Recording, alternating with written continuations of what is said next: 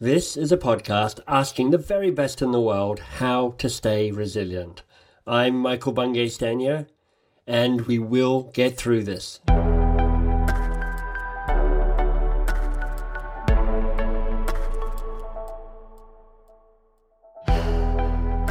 So my guest for this interview is a local boy, and I love that, a friend of mine from Toronto.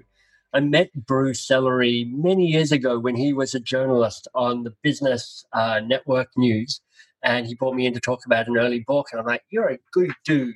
And he is a good dude. And since then, not only has Bruce Sellery gone on to be the host of the $1 Million Neighborhood for the Oprah Winfrey Network, spent a decade as an anchor for BNN Bloomberg in Toronto and New York. He's also a money columnist for CBC Radio. I hear him on my radio all the time. And the North American syndicated television show Cityline.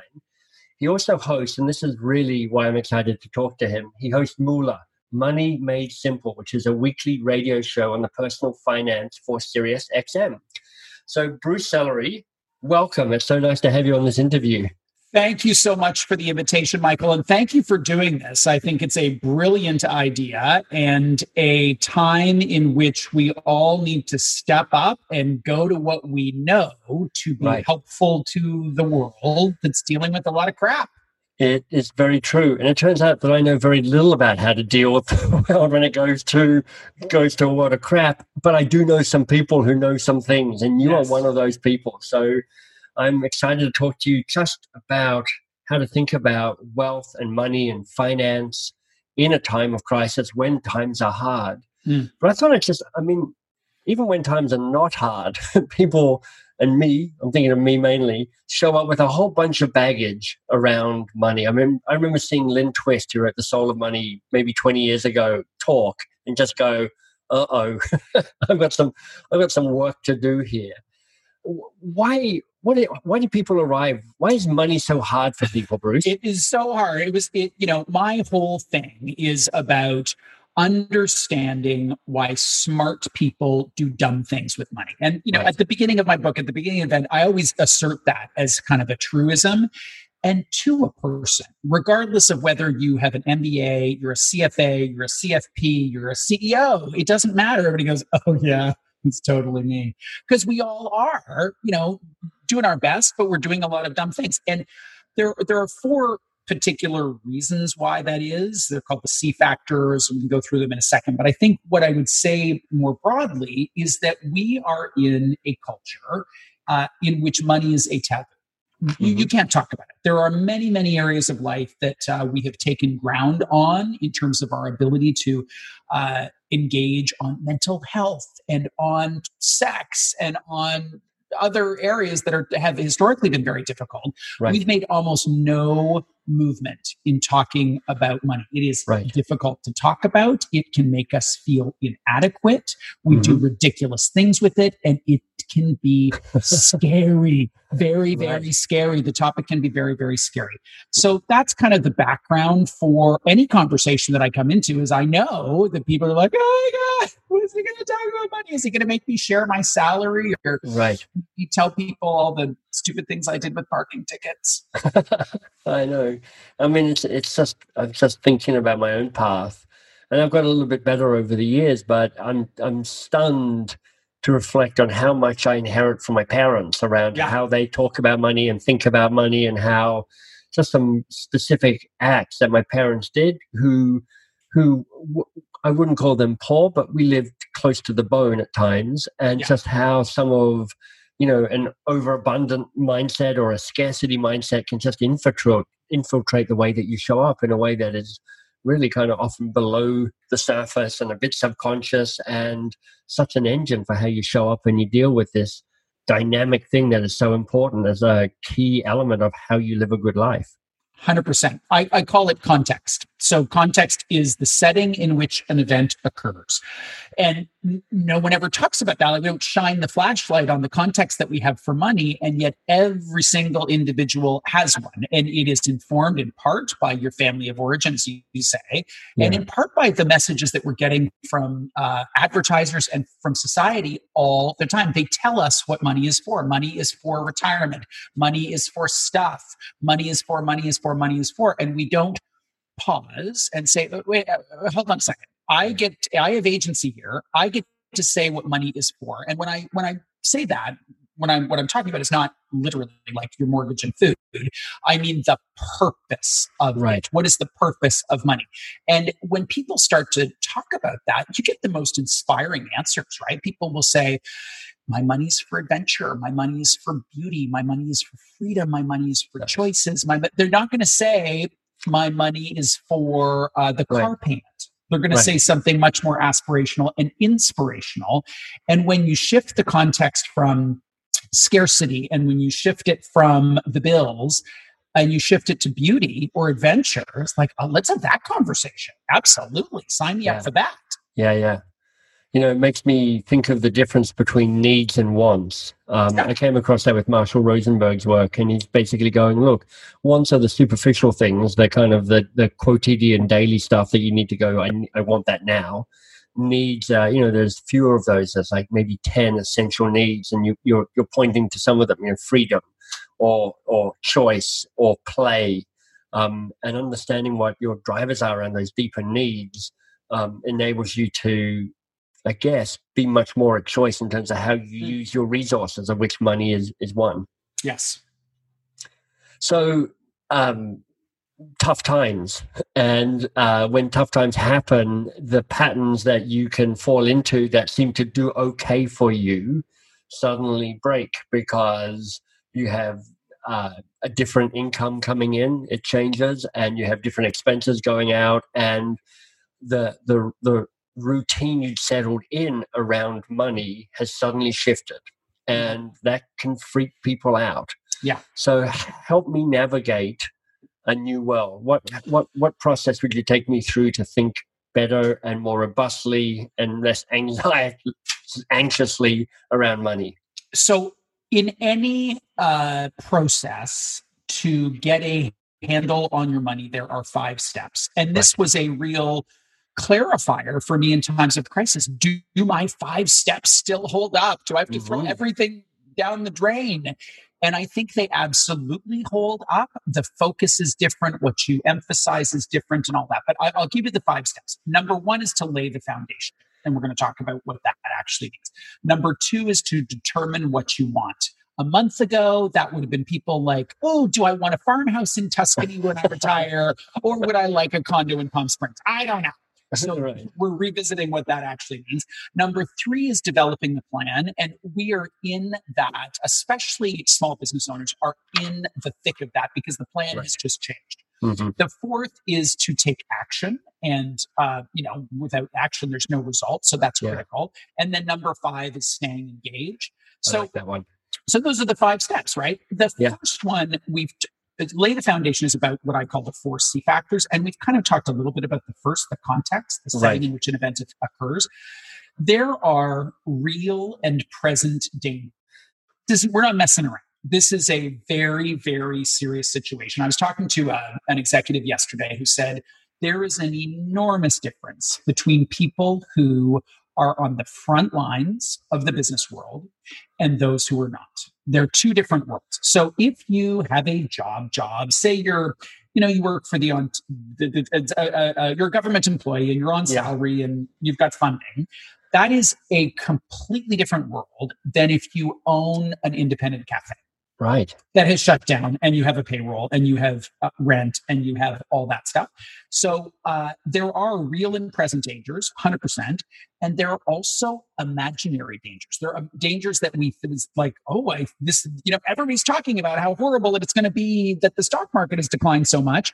And for some people, that's relevant. For other people, it's just not relevant. So let's protect against what is real. And let's identify or distinguish what is imagined and not worry about that stuff. That's really helpful. That is a very specific.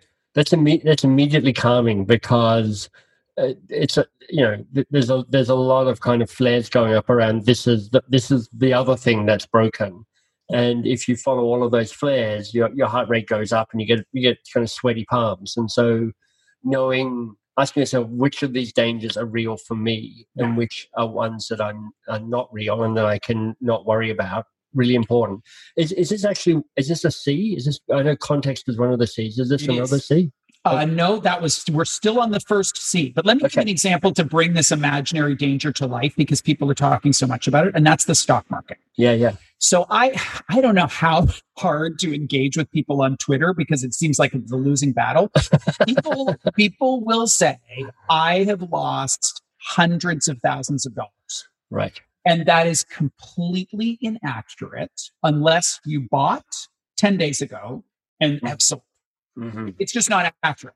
So people who have held on to their equity investments haven't lost a penny in real terms. They've got a paper loss, perhaps, but it's not a real loss. So that is really important for us to keep in mind, that if you're saving for retirement, say you're 50, say you're 60, and you're saving money to put groceries in your fridge when you're 75 and 85, what is going on in the stock market today is not relevant to your 75-year-old self. It's interesting maybe, but it's not relevant. It's like, whatever. What's relevant to your 75-year-old self is the level of the stock market when you need to exit that to put groceries in your fridge. So the other thing that people get so nuts about is that they feel like, oh my God, my investments are down and I'm going to need all that money. You're not going to need it all at once. So even if you need to start withdrawing equity investments and the market has not rebounded, it's not like you're going to your broker and saying, sell everything. No, you may have to exit some terrible equity positions, but it's not going to be 100%. And what most people will do if they've had a disciplined approach is they'll have some sort of fixed income or some bonds or some GICs or whatever that they can liquidate first in order to put groceries in their fridge. So context really is about the setting in which an event occurs and endeavoring to have an empowering context versus a disempowering context. And the disempowering context is easy. Everybody's got their own version. I've lost everything. My life is a disaster. This is the worst thing ever in the history of the world. Totally disempowering, shuts down all action. You feel terrible. An empowering context is not diluted, but here's an example. Keep calm and carry on. Yeah. And for some people, that's like, you know what? I got that. I can do that. I can picture the Blitz and people who were living in the London Underground. I can do that. It's not fun. It's not great, but I can do that. So I think that's the first thing, is for people to find an empowering context for themselves. I love it. That's really helpful. Is it useful to share the other 3 C's, or do you want to move on to step 2 of the plan? What's the best? Let me do that. Let me talk through the other C's, because there's 2 points that I want to make. So the second one is consequences, and this is the link between. It's basically what happened. It's the outcome of something occurring earlier. That's what a consequence is. It's not bad or good. It's just the outcome of something occurring earlier. And normally I would talk about people's strengths and weaknesses about money, but I think we can put that in the refrigerator for a bit. The third C is complexity. And I have a model called the priority pyramid, which helps people figure out what they should be focused on at any given moment. So we can talk about that. But the fourth C, and this is why I just love that you're doing this podcast, is about community.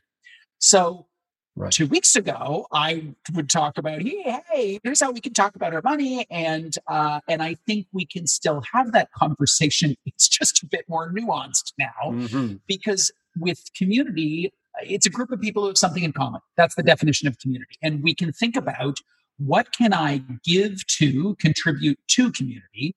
And what can I get from or take from community? And you see it, these stories are so moving, right? People doing extraordinary things for their neighbors and cheering on the healthcare workers and doing all that stuff. So there's ways that we can give, and there are also requests that we can make of our community to get in the realm of money. And this was a couple of months ago, you could make these requests. These requests will be something that people will need to learn how to make better in the next year, right? You know, I was talking to a friend of mine this morning, and she and her partner live, they don't have an abundant lifestyle. They live, as she said, relatively week to week.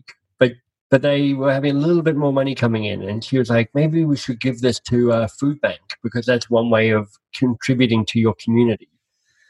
But where they got to was actually to say, you know what, why don't we put this money aside because we know there will be people in our community who will need this. And we would like to be able to be in a position to have something to offer to those immediate people. Yeah. But it requires actually for most of us, for me anyway, to step in more boldly into these two different sides of it. One is a willingness to give. And the other is a willingness to ask for help and ask for what we want. And, you know, as you're listening to this, you're probably better at one of those than the other. And actually, it's useful to go, how do I strengthen the muscles on both sides? Because a community is relationship, and relationship requires a reciprocity, both a give and a take.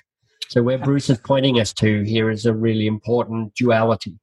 And that they don't, reciprocity is not of the same good or service. So I have a dozen bananas. I give you a banana today. You don't give me a banana tomorrow. It's fine. Just eat the banana, enjoy the banana. But tomorrow, what you could do is call and read me some knock-knock jokes, right? Because that's what I need today. And although really, I'm seeing Marlon. I'm seeing you as Marlon Brando here, going, make a request. Because so here's what's hilarious. So I am, I hope, giving to the community by having this conversation with you. I am upstairs in my bedroom, hiding away, while another grown-up is with my 10-year-old leading her and her 4 friends in a conversation about Harry Potter, because in tiny school, that's what happens. So tiny school is something that we've made up, and it's a way for all the grownups to have a little bit of time to continue with their lives. And that's me 100% getting from the community in a way that allows me to continue to contribute to the world and earn a livelihood. I think we've got the 4 C's. In the interest of time, because honestly, clearly this could be a 45-hour conversation. And I know you got your book, and I mean, you actually run this as training for people. Yeah. We've teased people with the 4 C's, and we've explained 2 of them in some depth. But take me to the next step of the plan, which is to determine what you want. Yeah. So goals are an extraordinary way to make the world real, to vision a future, to be excited about a future. And in regular times, we can think really holistically and long term. It's easier to think long term about the farm in Tuscany.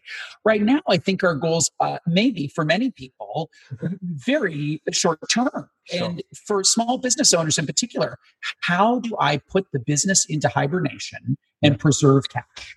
Yeah. So as you think about goals, I mean, for this little tiny school, we talked about the goals for tiny school, and they're a positive learning environment and a way for parents to have some time to do things that aren't constant care of our 10-year-olds. Yeah. So I don't think we need to spend tons of time on goals, but there's some short-term ones that you may have.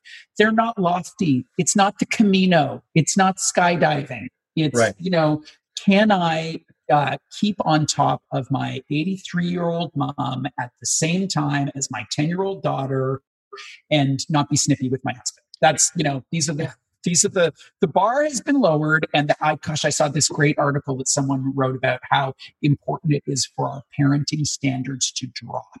That's great. Yes. Yes. Like, forgive yourself. Forgive yourself. If your kids watching the very best you can. We're doing the best we can. Yeah. Yeah.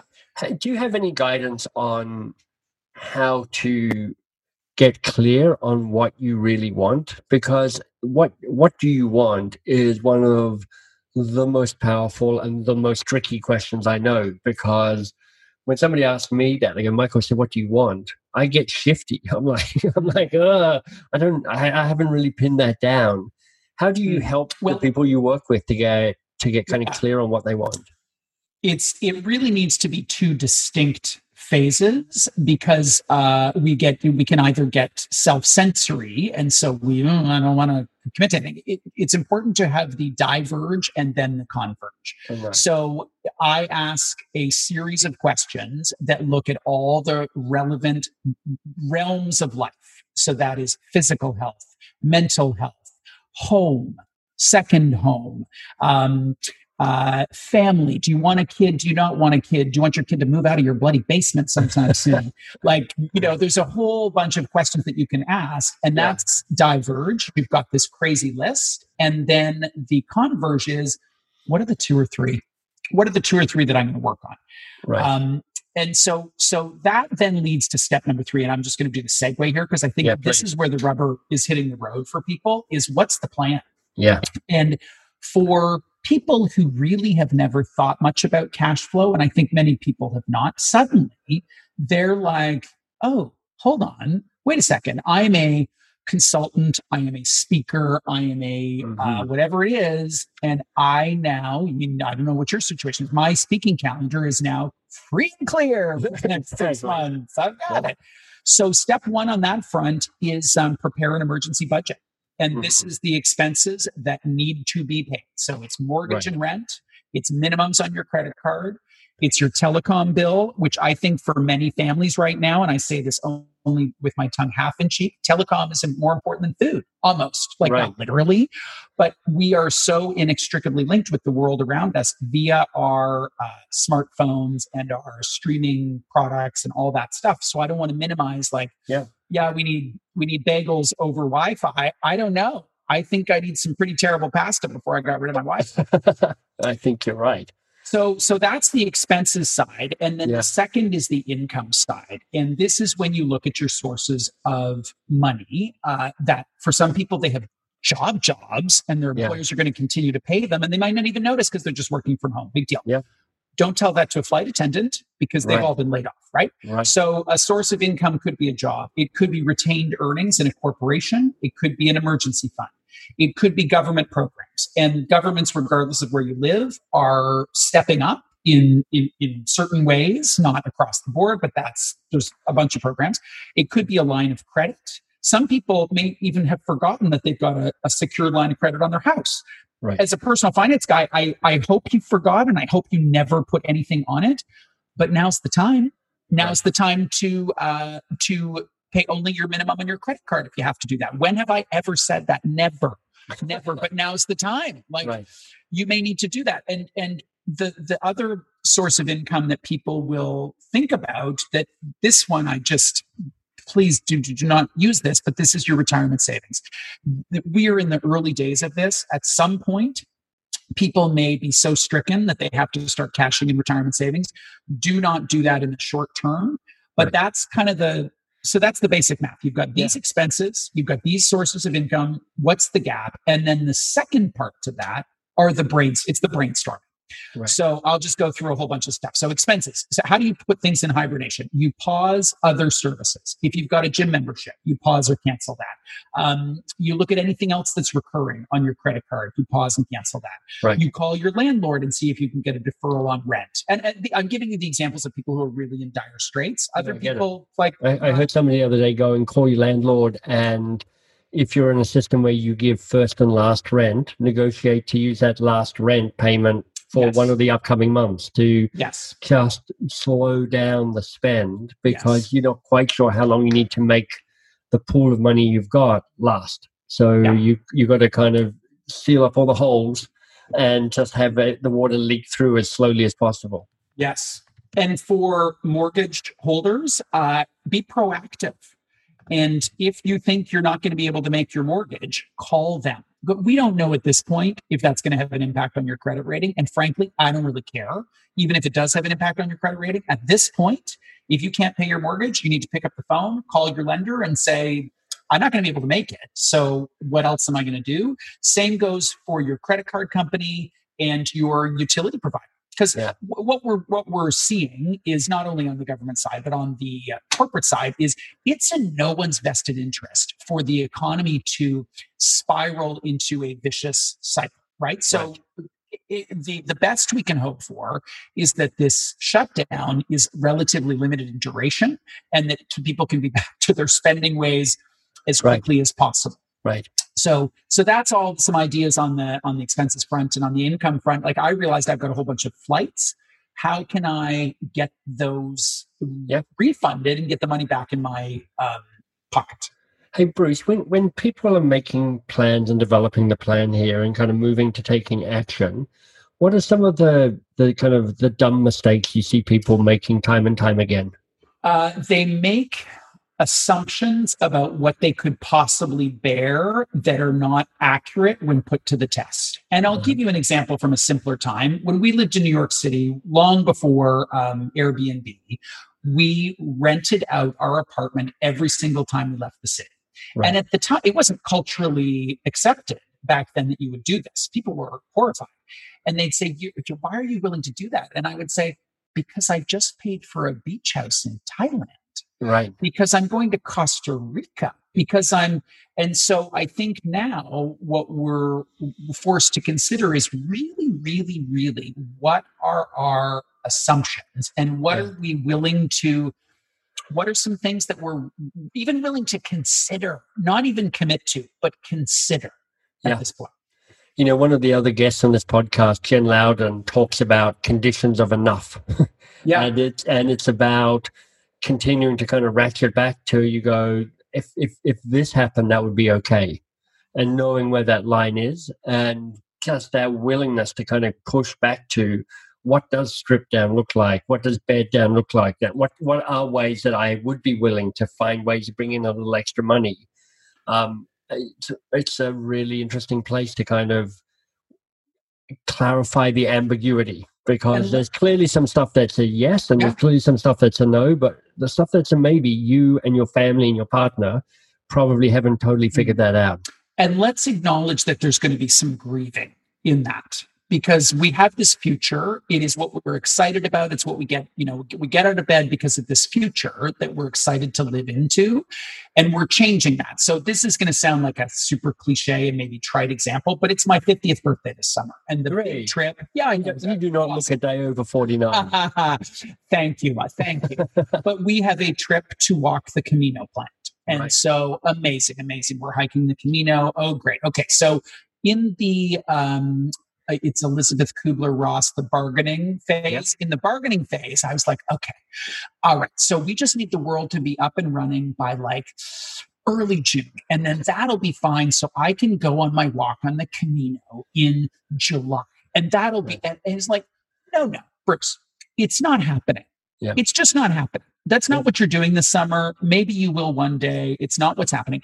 And I had to give myself a little bit of room to go, okay. So, and I give this truly as an example. It's not life or death, but it was something for me to go, oh, wait a sec. I've got the flights. We've got the books. I'm all set to go, and it's not happening. And I think everybody has their own version of that. Well, what's helpful about that is to say you get to grieve stuff that is real for you. And that can be an indulgence. I mean, hiking the Camino is a luxury, special, extraordinary experience. And it's different from grieving I need to lay off some employees.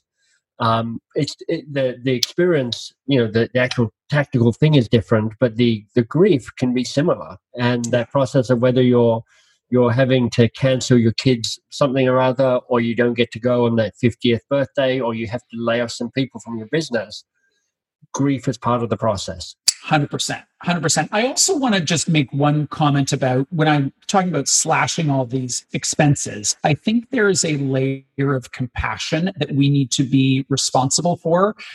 I would assert that a majority of people listening to our conversation live in a land of relative privilege.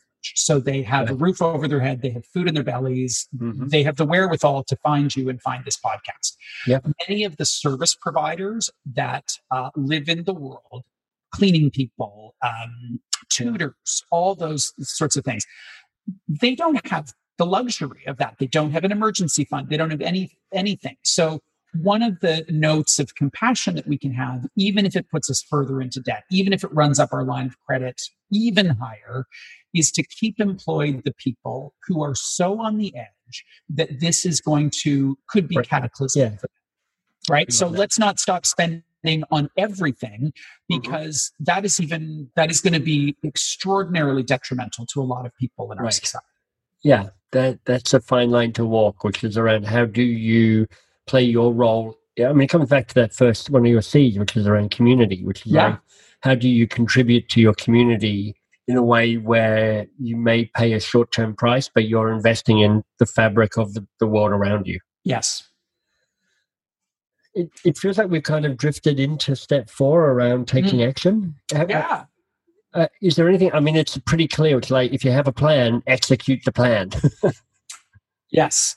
And I think where people sometimes go wrong on taking action is they aren't able to distinguish what is in the circle of control, what is in the circle of influence, and what is outside of those two circles. Right. So, and I've been on Twitter more than any time in my life. I have been on the news more than any time in my life, and none of that is in my circle of influence. As a personal finance guy, I need to be aware of what's happening because I bring it to the work in the columns that I do. But a lot of people, there's actually no need to engage in those things. And if they're disempowering to you, just stop. Just stop doing all that stuff and take action on the things that you can take action on. So I'm always reminded, because I always keep forgetting this key insight of a to-do list involves a to not to-do list.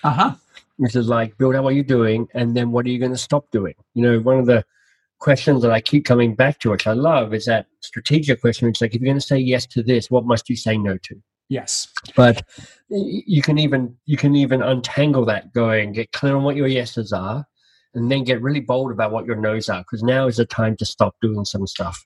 100%. And there are many people like me who are compulsive about zero inbox. And where that provides me with some angst is that I'm going to say no to something, but then I'm going to I just want to keep it around. And I created a folder called Not Doing Now.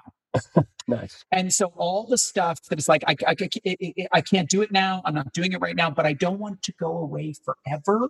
I'm not keeping it in my email box. It is going into a separate folder. And at some point, if I want to go back and change my mind and say yes to that thing or do that other thing, it's totally fine. It's there. You go do that if you need to do that. But for now, I'm saying.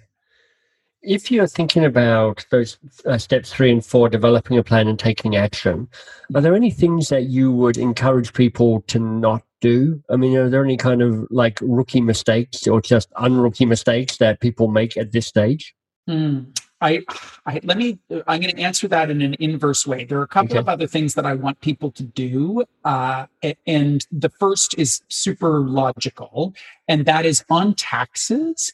If they owe you, file now, because they're going to move very, very quickly to try and give you a refund to get cash in your pocket. Nice. If you owe, delay on your payment, because they will be, there's many jurisdictions where they've already announced those delays.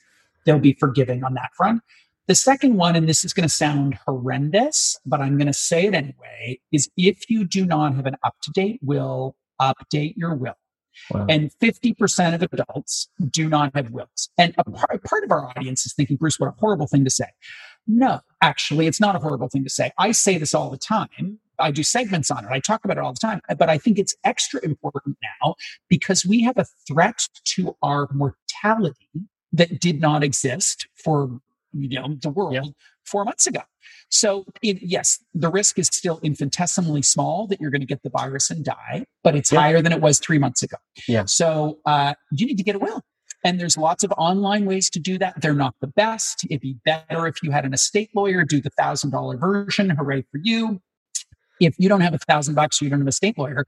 At the very, very, very, very, very, very minimum, just do an online one so there's something. And I hope we will not lose one more life. We are going to lose at least one more life. For sure. Good advice. Step number 5, stay engaged. And this immediately struck a chord with me because I start strong and then I tail off. You know, that joke, there are 2 people in the world, those that start things and... Exactly. I'm that second type of person. Oh my God. It took me a second to get that. That's brilliant. Yes. So the stay engaged piece is one of the amazing things about the world we live in today is that so much can be automated. So if you're a person who does have continuity of income, now is the time to take a second look at what you've automated and what you haven't. coming back to the stock market, if you're saving for retirement and you have income coming in, I sure hope that's an automatic monthly withdrawal, because with the stock market down as horrendously as it is, there can be some values there. If that's something that you believe you're going to require equity investments for retirement, you might keep that going. I have all sorts of tricks. One of the tricks that I instituted because of some feedback from my dental hygienist was to put flossing in my calendar on repeat. Nice. And I did that and it worked. And now I'm a regular flosser. But for other people, that's, like a month, maybe it's a weekly review of your emergency budget, or, there are all sorts of little projects that you can take on. If you're one of those people who really doesn't have much to do right now and you're going through the Netflix catalog and reading books, this is a great time for you to get on top of your financial paperwork. Shred the stuff that's no longer relevant, do some more thinking about personal finance, read a book, buy a book, whatever. But you need structure to have you stay engaged. You really do. Here's one other example, is a lot of people pay for financial advisors. Many, many, many people pay for financial advisors. Yeah. And yet the number one complaint you will get if you talk to a financial advisor is, my clients don't call me back. Right. And you think, okay, think of another service. Let's say you have 500 grand as a nest egg and you're paying 1%. Say you're paying $5,000 to a financial advisor, $10,000, whatever the number is. Think of another thing you spend that amount of money on that you completely ignore. You don't even call them back. You don't book your monthly or your annual appointment. You don't open your statements. You don't engage. So this may be a time, if you do work with a professional like that, to say, oh, hi, let's talk. Let's do some work on this. Exactly. Bruce has been really fantastic. Taking us through the 4 C's and the 5 steps of your planning process for Moola has been really helpful. Any final reflections, any kind of final comments to kind of send us out with a kind of renewed vigor in our step around, look, this money thing is scary, but I can get on top of it. I can manage it and I can make it into a regular, ongoing plan to build my resilience. Yeah. It is pronounced Moolala. Moolala. Of course it is. With an M. And the reason that I have called everything that I do, if I frame it under that brand, is because it doesn't need to be scary. It's not about money. None of this is about money. It is about inspiring people to get a handle on their money so they can live the life they want, so you can live the life you want. And there are many, many tools to living a great life. Money is an extraordinary tool. Our parents would have deemed themselves to be failures if they did not teach us how to use the tool called a toothbrush. Yep. So as grown-ups and as parents and as spouses, let's get better at using the tool. It is an amazing, amazing tool. The thing that I will say, having covered the markets for as long as I have and looked through the history books and been through some cataclysmic declines, is I truly, truly, truly believe that we are going to get through this, and it will be a marker in history for all of us that we will not be able to believe what went down in that horrendous time in 2020. Yep. But we have to believe that things are going to get better. And so let's use this time to be resilient, to position ourselves for the future, to be great with the people around us, and to have a good time. Bruce Sellery from Moolala, you are awesome. Thank you so much. 100% my pleasure. Thank you for the invitation. Hey, it's Michael here. 2 things before you go. The first is a gift. The second is a request. The gift, I want you to go to mbs.works and hunt down The Year of Living Brilliantly. Really, it's some of my best work because it is a 52-week, 52-teacher, absolutely free video-based course where I spend a lot of time curating some of the smartest people I know and saying, teach me the best of what you've got. If you're looking to really step up, to have a year that's just a little bit sweeter, a little bit better than the year you've just had, that is a terrific resource. So please go and check that out. Absolutely free, no obligation, nothing required other than for you to sign up and get going on it. And then for the request, I just want what every podcast host wants, which is a little bit of love. So if you'd consider going to iTunes or Spotify or whatever your favorite podcast platform is and giving the podcast a bit of a rating and a bit of a review, that would be amazing. Thank you.